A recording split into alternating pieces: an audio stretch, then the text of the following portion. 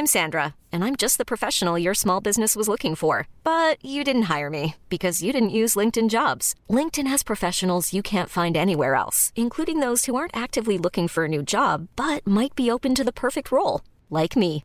In a given month, over 70% of LinkedIn users don't visit other leading job sites. So if you're not looking on LinkedIn, you'll miss out on great candidates like Sandra. Start hiring professionals like a professional. Post your free job on linkedin.com/achieve today. Hold up. What was that? Boring. No flavor. That was as bad as those leftovers you ate all week. Keke Palmer here, and it's time to say hello to something fresh and guilt-free. Hello Fresh. Jazz up dinner with pecan-crusted chicken or garlic butter shrimp scampi. Now that's music to my mouth. Hello Fresh. Let's get this dinner party started. Discover all the delicious possibilities at hellofresh.com. Want to get a chiseled look in the jawline? Sculpt and shape your jawline with added volume from Juvederm Volux XC. Juvederm Volux XC is an injectable gel specifically designed to be robust enough to improve moderate to severe loss of jawline definition. And it is the first and only hyaluronic acid filler approved for the jawline. Add volume to your jawline for a chiseled look with Juvederm Volux XC. For important safety information and to find a licensed specialist, visit juvederm.com. That's JUVEDERM.com. Not for people with severe allergic reactions, allergies to lidocaine, or the proteins used in Juvederm. Common side effects include injection site redness, swelling, pain, tenderness, firmness, lumps, bumps, bruising, discoloration, or itching. There's a risk of unintentional injection into a blood vessel, which can cause vision abnormalities, blindness, stroke, temporary scabs, or scarring. Talk to a licensed specialist to find out if it's right for you. Visit Juvederm.com. That's JUVEDERM.com. Hello, my name is Gary Mansfield, and this is the Ministry of Arts podcast, where each week I'll be speaking to a different artist. Now let's begin by bagging these bongos.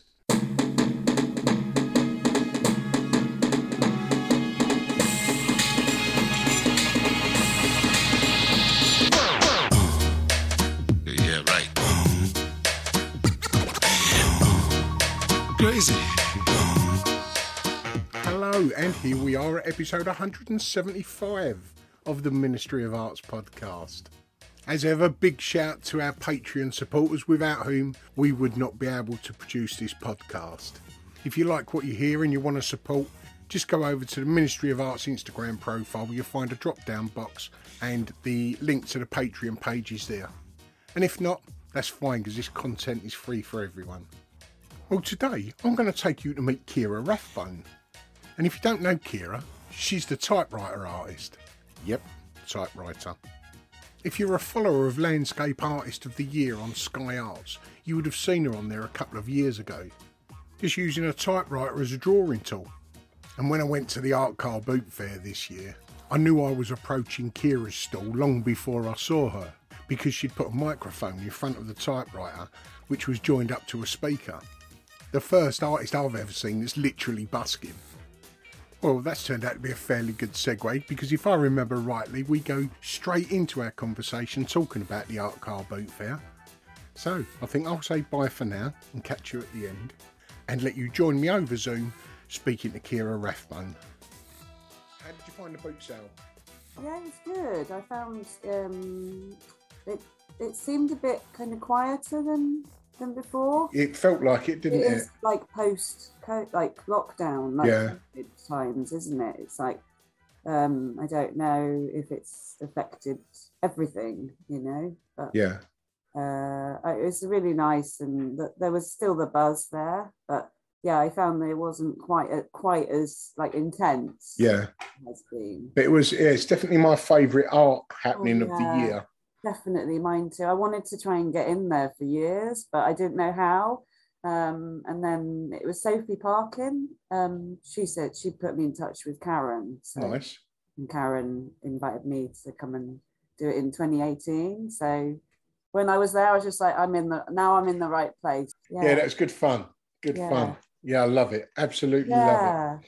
Good weather as well. I know we sound like a couple of old Brits saying that, but yeah, it was good weather to be there, wasn't it? Yes. Right, Kira, I've got several questions that I ask each artist on this podcast. The first being, how would you explain what you do to someone that doesn't know your work? I would say that I use old typewriters to draw with.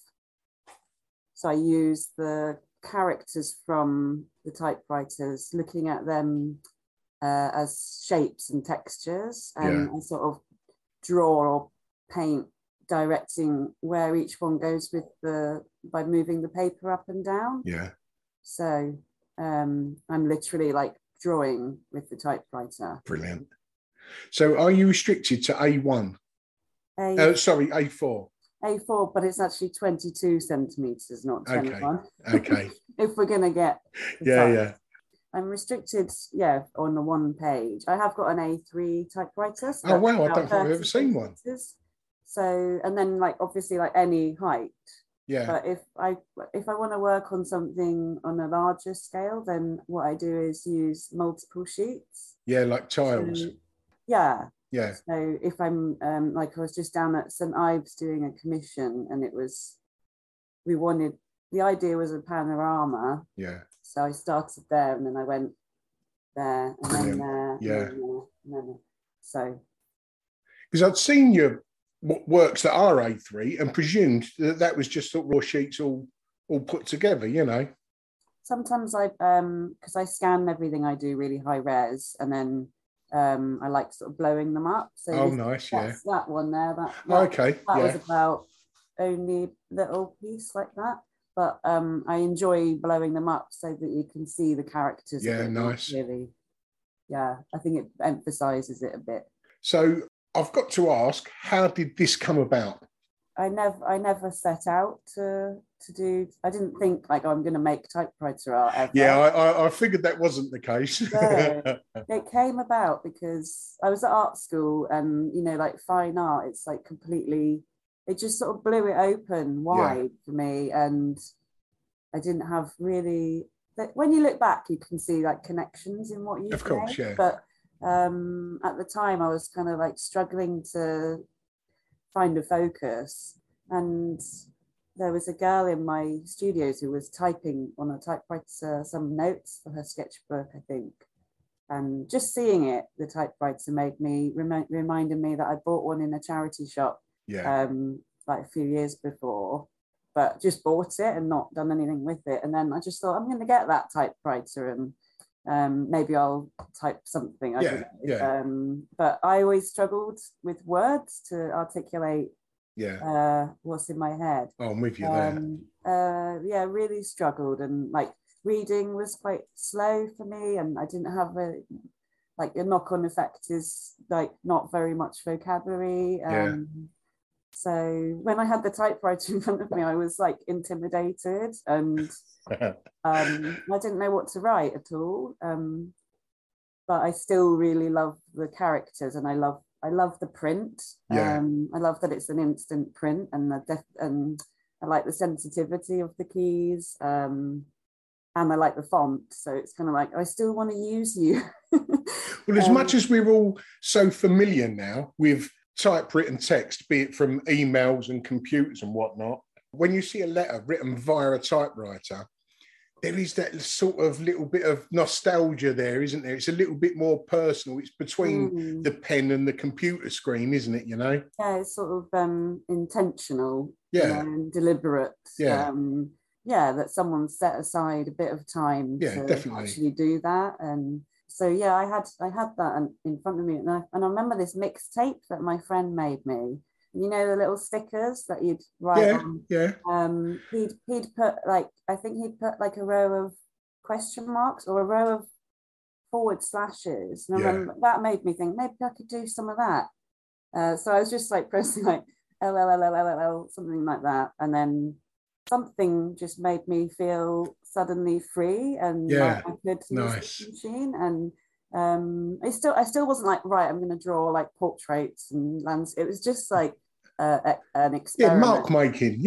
Mark making. And it kind of unlocked it for me, because you need to know what you're going to write if you're going to type it. Of course, yeah. yeah, to suddenly see them as shapes, like an L is a row of L's is quite a nice pattern.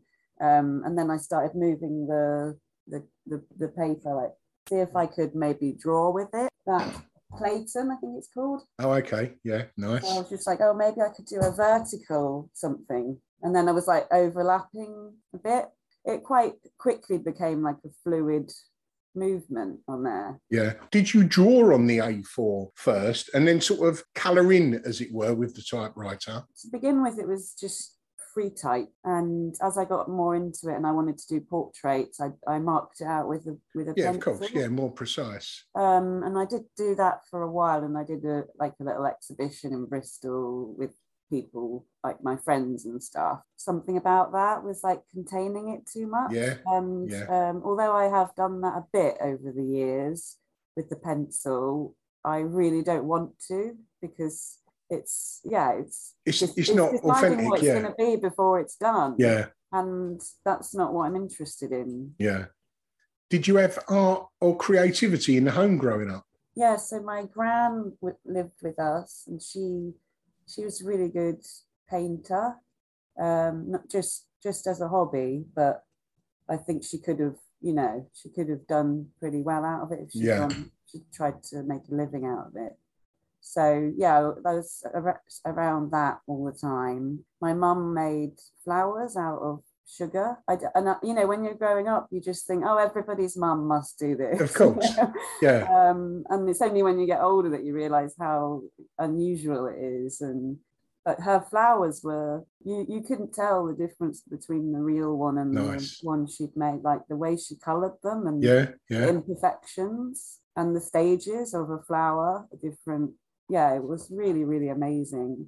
And then my dad was quite into photography. He's a scientist, so brilliant. He liked the technical kind of art. Of course, yeah, nice. So yeah, I think his mum was a really, really good lace maker. Oh wow! So you had like creativity coming at you from all directions. Yeah, I think it was. If you've got any siblings, are they creative? Yeah, my sister is she's down in Dorset, and she went down the food science nutrition kind of path, but I think like the desire to be creative has always been there,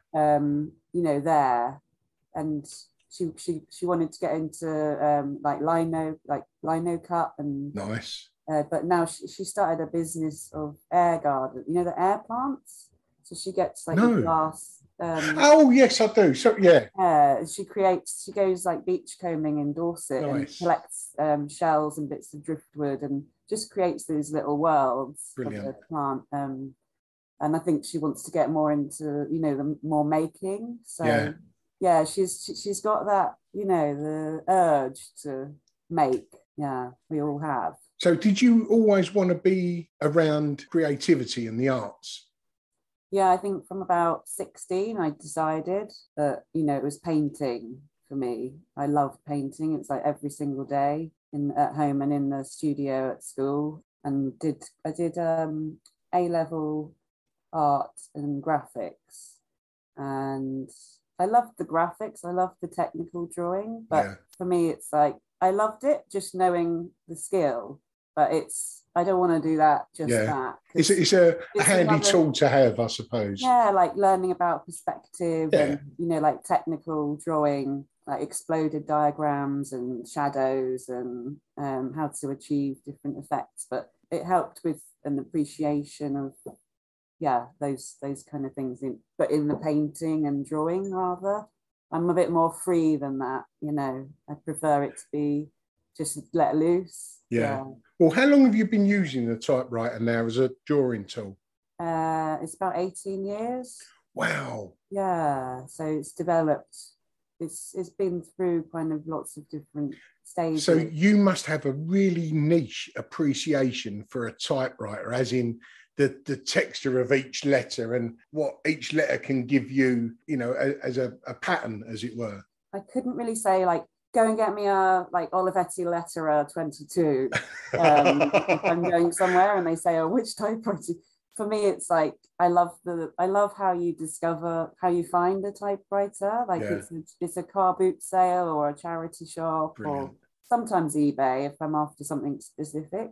Like this one here is the Imperial Good Companion. Like the name was just like Good Companion. It was ideal. Yeah. And just the fact that it's sitting there waiting to be found and picked and given a new life. For me, it's like, if it's kind of small, portable, if it types, literally like that's that helps. Yeah. And the carriage is intact. Yeah, then I'll give it a whiz. How many do you have at any one time? Probably in the studio I've got maybe 6 or 7 in here. So I've got my A3. This is the one I'm sort of using all the time at the moment. Take it down to out and about commissions. And then I've got a backup one over there in case this one. And I've got a couple of other alphabets, but they don't really see the light of day very much. But they're waiting for their moment, like the Greek one. Yeah. And when I use something like that, it's really, I'm quite lost. Oh, can you imagine? I love the character. Yeah, because you don't know where anything is or what you've got. So well, I suppose in your mind, everything is a tone of shade. Yeah. So, for instance, an L would be a sort of mid to low range tone compared to a capital A or something.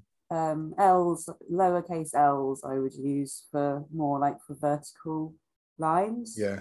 If I want a little bit of a fuzz around it, because when you start doing a vertical line with L's, you've got like the serif. So I'd only do that if I want that extra bit of texture on the edge. Yeah, and then something like a uppercase A, again, it could be good for, I'm just thinking like a wood grain. Yeah, of course.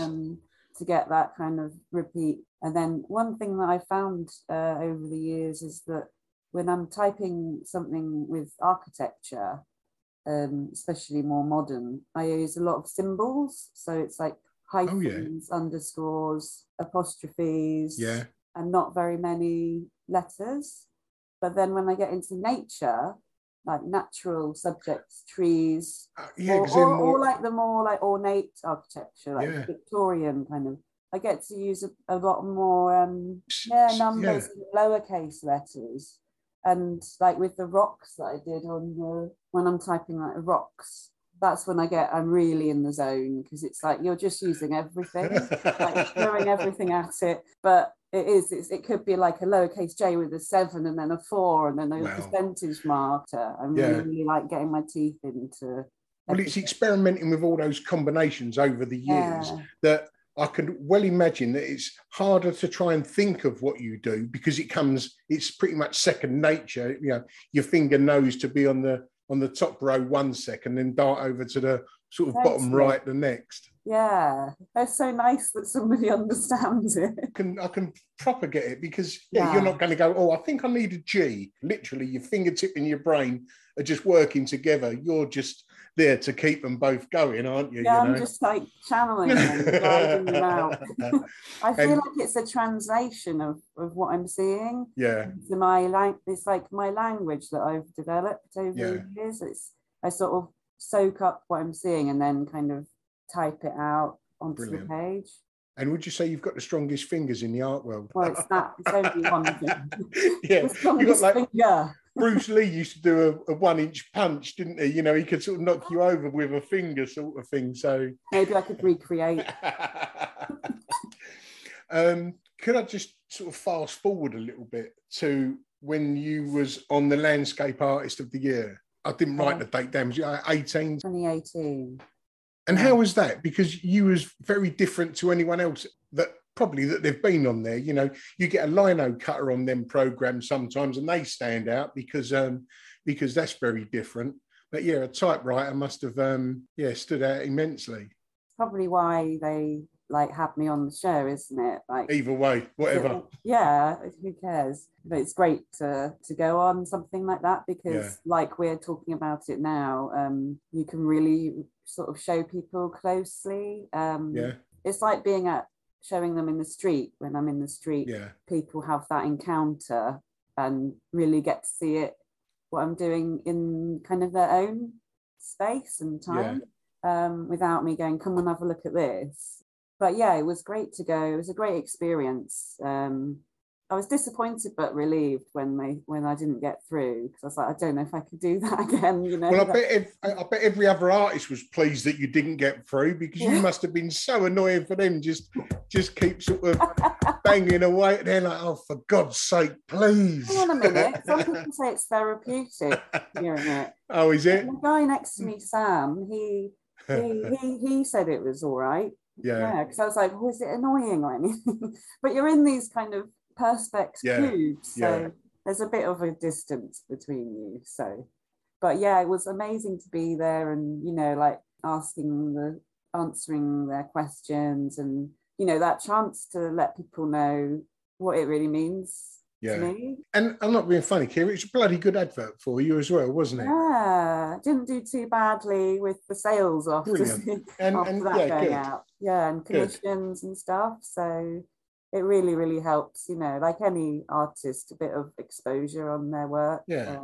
helps to communicate. Of course. People, doesn't it? And the typewriter's a funny old thing, because at the moment, there's a certain half of society that sees it as quite a nostalgic instrument. And there's the other part of society that sees it as an antique of an era gone by, you know.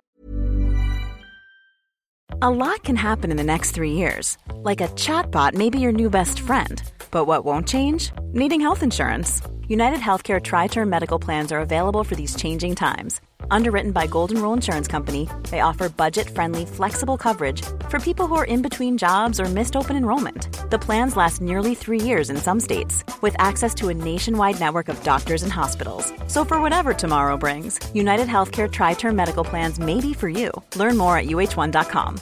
How would you like to look 5 years younger? In a clinical study, people that had volume added with Juvederm Voluma XC in the cheeks perceived themselves as looking 5 years younger at 6 months after treatment. Look younger, feel like you. Add volume for lift and contour in the cheeks with Juvederm Voluma XC. Reverse signs of aging by adding volume to smooth laugh lines with Juvederm Volure XC. For important safety information and to find a licensed specialist, visit Juvederm.com. That's JUVEDERM.com.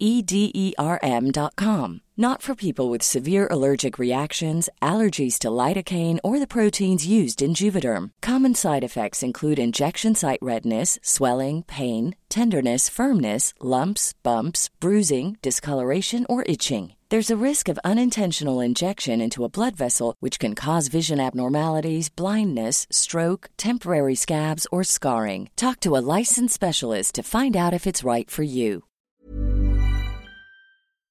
Yeah, all of those things. And I think at the moment I'm getting a lot of 50th commissions or prints. Brilliant. It's and I love that. There's a bit of it's a harking back, to a time, because it's kind of the end of it, wasn't it? Yeah. When we were, I mean, you're a bit older than me, but growing up, it was kind of the right at the end of the common use of them. Well, it was still when I was at school, and I know I'm sounding like fucking ancient here, but it was only in like the mid-80s. The girls had typewriter class. Okay. And that was an actual class. Mid-80s. And it was just above the entrance to our school. So sometimes when you're sort of moving around the school, you could just hear the Oh wow. I would have hated that, typewriter classes. But could you imagine, I mean, looking at it with today's eyes, could you imagine just giving the girls typewriting classes? I mean, that was, you know, the most common job for the girls to go for. Yeah, getting them ready. Secretarial, yeah. You know, you can't really judge them with today's eyes, but... No. But yeah, I think, you know, when people see what I do, that's why I love doing what I do in public, doing it from life, because of that chance to have an exchange with a stranger who is curious enough to maybe like pass by a few times and be like, what's she doing? And then might maybe come up and talk to me. And it's like you're saying, like it's all like there's an age, you know, the youngest, they're like, what is that? Yeah. And you're like, of course, why would you know? But I get like to tell them, to introduce them to the typewriter for the first time. And then I think that maybe there's a bunch of kids like scattered about the world that grow up thinking that it's a drawing machine. Yeah. But I love like getting them to look at the keys. Like, it's like there's a clue here. You know, what does that remind you of anything? And they say, you know, a keypad. And so, you know, like, oh, before computers we had this, but actually I like that it's a bit futuristic than computers, because it prints at exactly the same time as that when you type the letter. And Excellent. And then I love that you might get a lady that spent her whole life typing on a machine like this. And it takes them straight, they say it takes them straight back. And I love that it's this, that it is a tool to connect the past, of course, and the present. Brilliant. And in my work, I'm sort of striving to get more authenticity in what I, you know, the sort of things that I type. It sort of conveys that more in it, that it's reaching to these different times. And because I've definitely done things that don't have any meaning, just to keep making stuff. And that's perfect. But, you know, you have to go on that. You have to do the thing to realise whether it's meaningless or not. You know? Of course. It's all part of the course that you're on anyway, isn't it? But yeah, nostalgia-wise, it's just oozing. And we all know nostalgia always tastes a bit better than reality, doesn't it, you know? Wasn't it like I remember it being a bad word in art back in when I was at art school, like nostalgia is like, no, you mustn't do anything that's... But I was always there to not do what they told me. Oh, yeah, that's what I was just about to say to you. I've never really taken notice of it because they're all just trends, aren't they, you know? Yeah. And it's, you know, it's like fashion. You know, there's certain things that are classic and timeless, and call it what you like. You know, they're powerful for a reason, you know? Yeah. Do you know when it was you realised that you wanted to be an artist? 16. I think I was at school and I just got so into the painting, and you know, it was time to choose to go whether to go to sixth form, and I thought, sixth form art. I'd seen the art room. I was like, I want to be in there.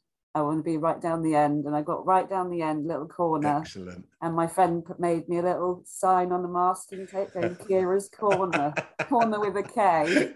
Brilliant.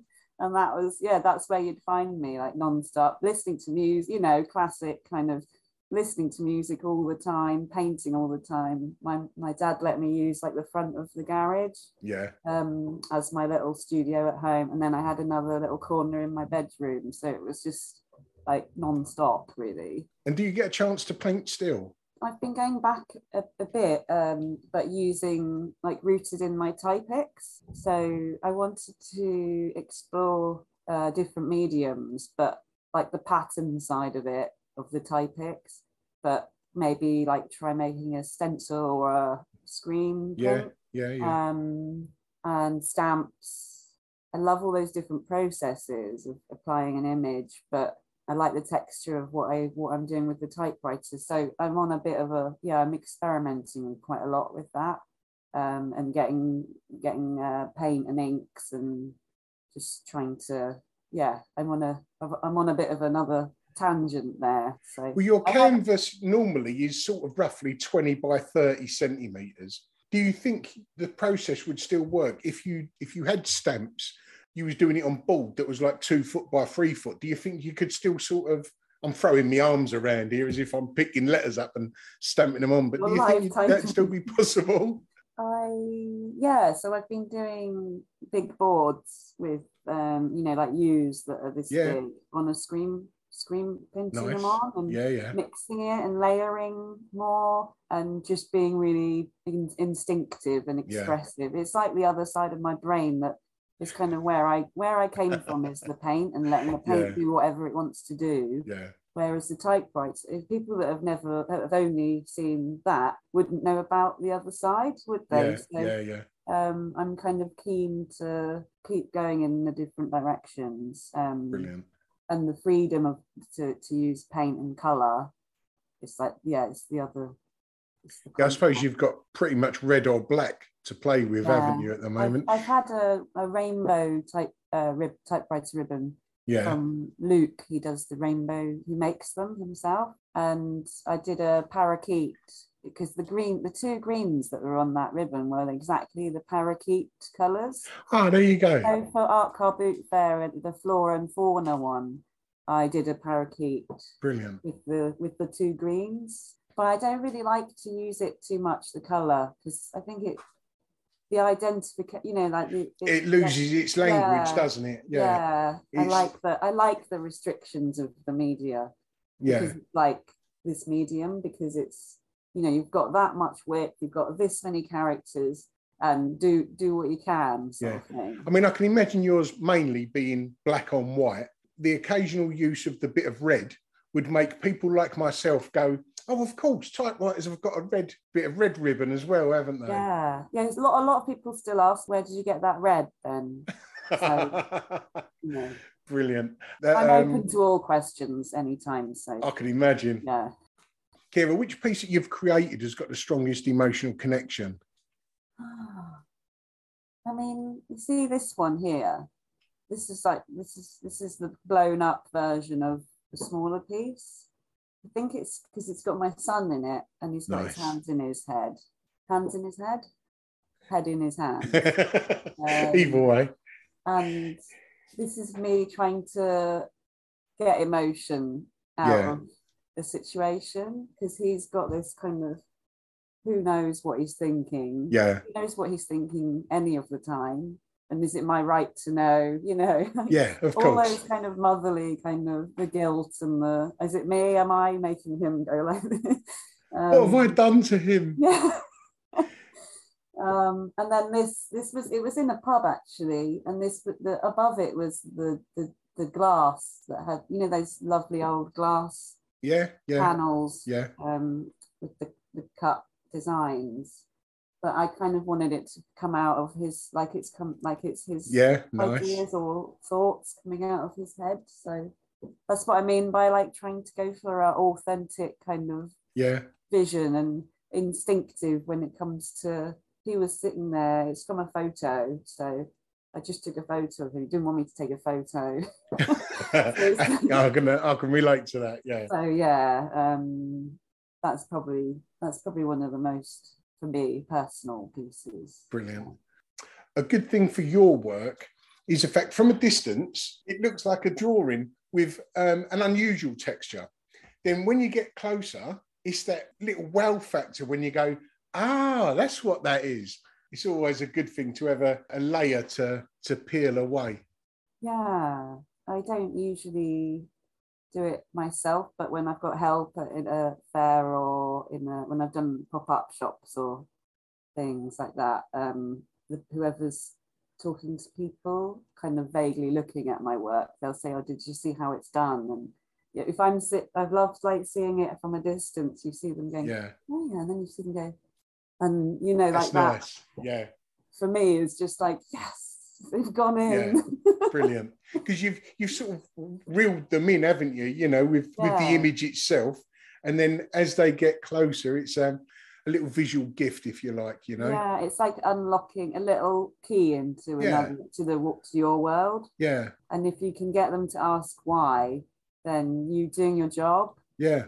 And I think one person in the street goes, huh?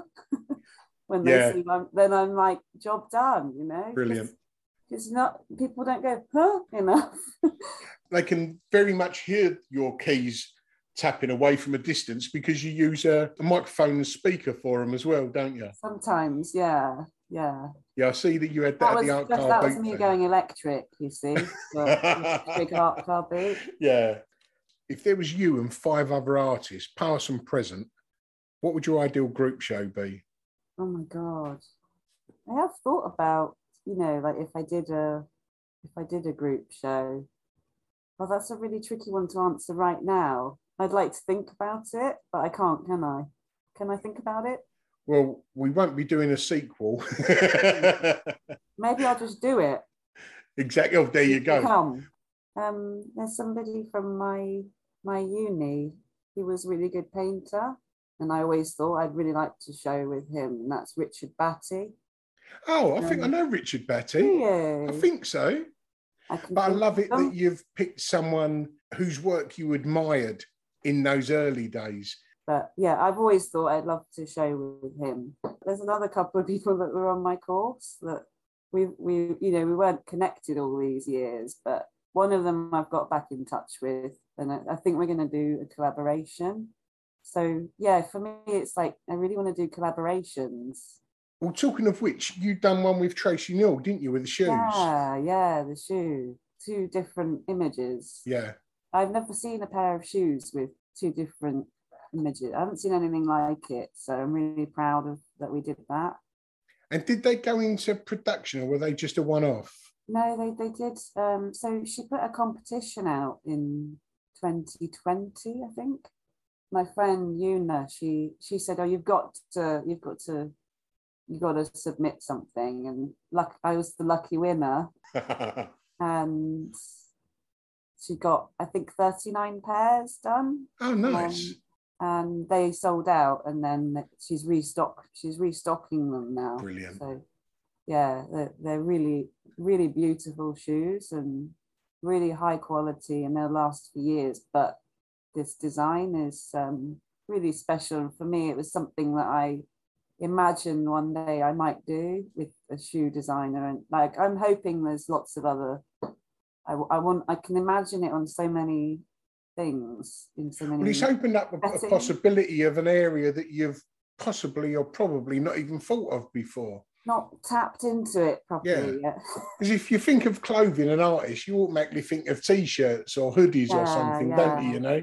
Well, I can see it like ball gowns or like suits, Brilliant. Men's suits. Yeah. With like maybe the lining is all tight. Nice, yeah. But it's finding the designer, isn't it? Could you not even just print your stuff onto silk or satin? Yeah, so and go and take it to a tailor and say, like, I'll even give you 6 meters of this or whatever they need for a jacket. Yeah. And see what it looks like, Yeah. So I got a dress made by somebody my sister knows for when I was at Dubai Watch Week. So nice. I've got the fabric done with all the watch parts. Yeah. So I had that made, but I really, really love to collaborate. And, when the 2 minds get together, it's better than the sum of its parts, that kind of thing. That when all them brainstorming, I absolutely love all that. So to find somebody that connects, where our work really, really connects with each other, and there's like a synergy.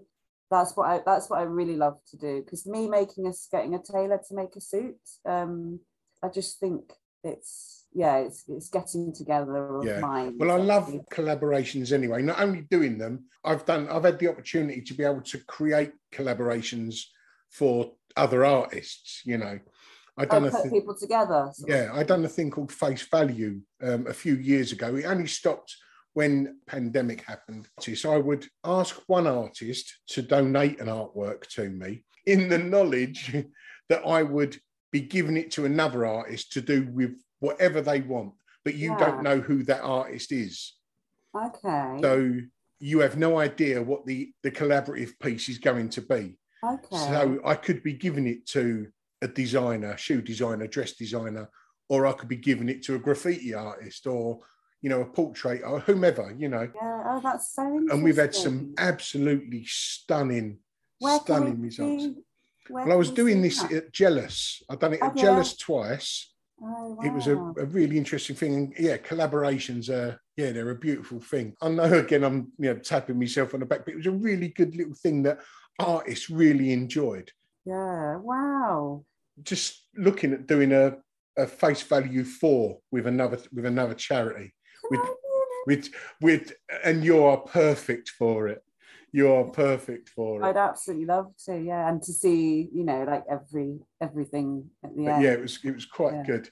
But shall I ask you a question? Go on then. How about if you wasn't an artist, what would you like to be? Oh,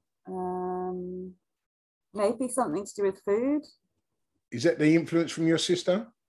Well, we all really appreciate food, but I don't know if it's I don't know. Or something to do with music or food. I think if it wasn't art, it would be one of those. Do you play anything? Something, no, but I love, it's one of those lifelong passions. I think I'd enjoy the live. When I was typing, all these amazing artists at the War Child benefit a few weeks ago. I just love that it's like the electric vibe is nice. just, and I was typing the eye of like everyone from Portishead, like Beth Gibbons was like ultimate woman / anyone that I wanted to type. Brilliant. She was willing to do it. Thing, you know, with food, it would be like in an environment that's buzzing, you know. Yeah. So do you feel a lot of difference between working in the studio and working in the street? I guess no one can hear my like laughter when I'm like hitting on some sort of weird truth. But when it's on the street, I'm kind of, it's like a mad laugh in my head. When I'm doing something that is tapping into something that I don't understand, but there's something in it that is unexplainable. And I get that in the studio, but I've got music on in the studio, and in the street, it's just everything that's out there. You're saying about you like singing and music. You've already got your mic and your speaker there. You're like some sort of aesthetic busker.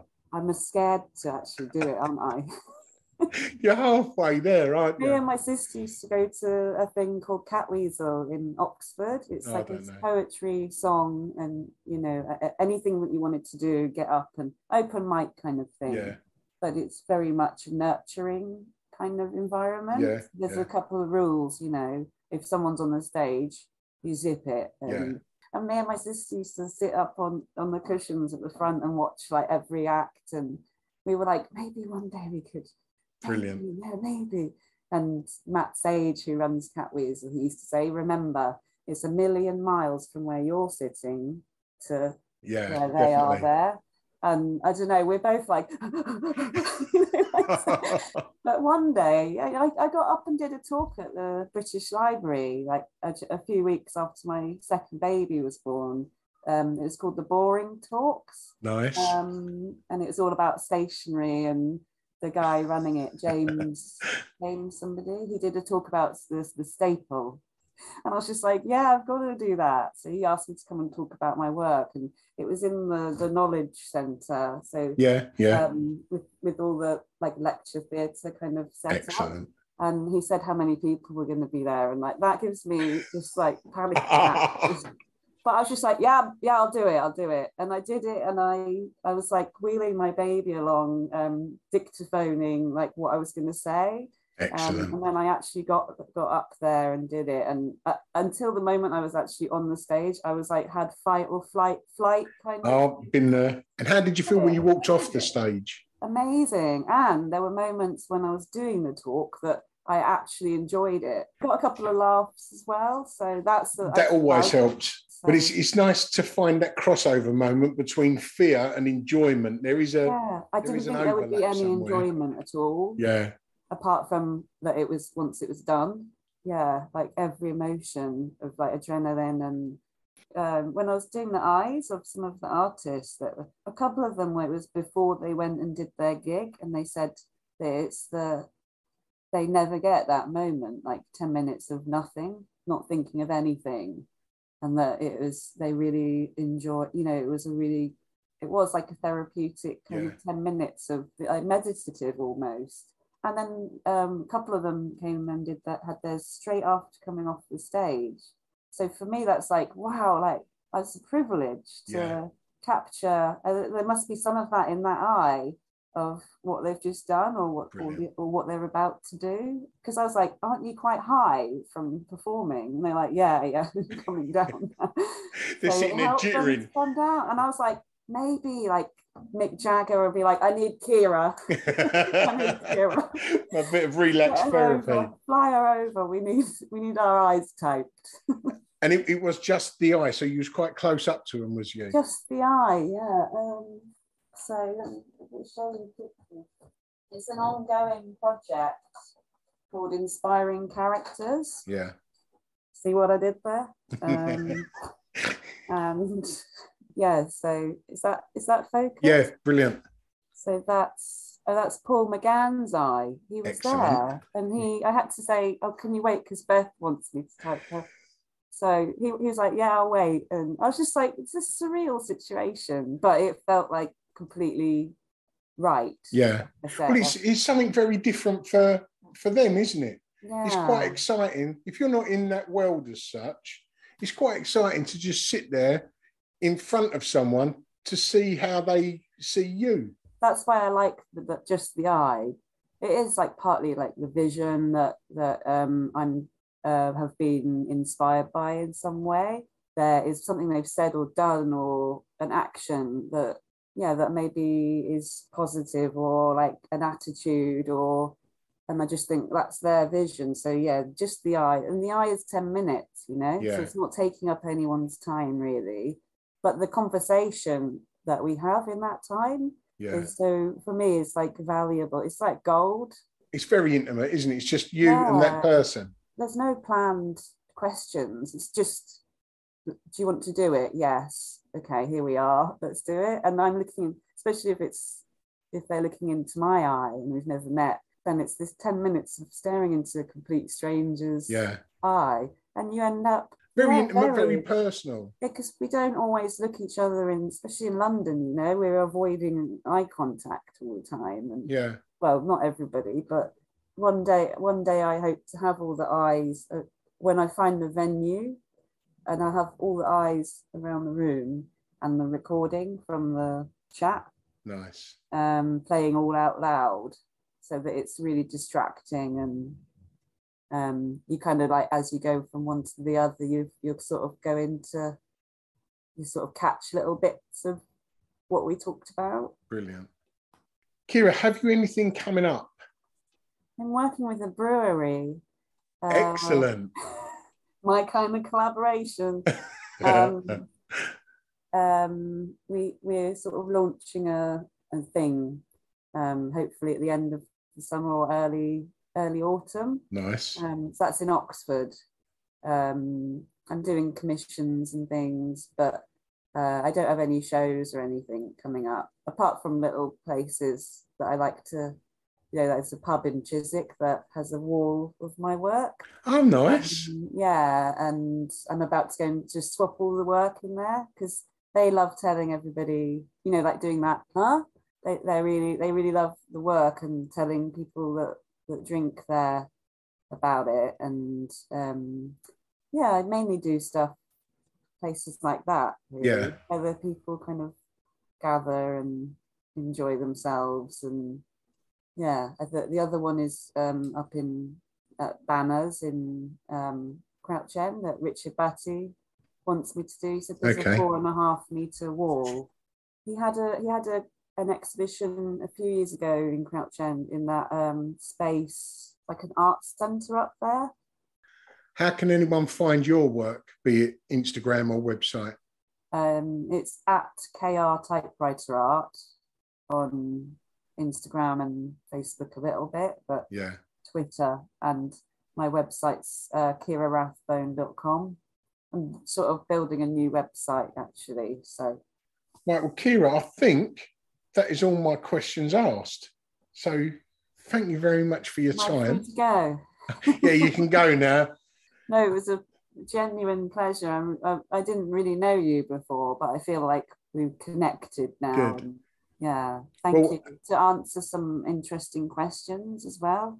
Not just like, how long does it take to do a picture? Right, Kira, again, thank you for your time. Thanks, Gary. Bye. See you later. Ta-da. Well, hope you enjoyed that episode of the Ministry of Arts podcast. If you're unable to support us on Patreon, leaving a review on whichever platform you listen to this podcast really does help us get noticed and anyone else looking for an art podcast, or even giving us a positive shout out on your social media. Anything is appreciated, but either way, thanks for listening, and until next week, ta-da.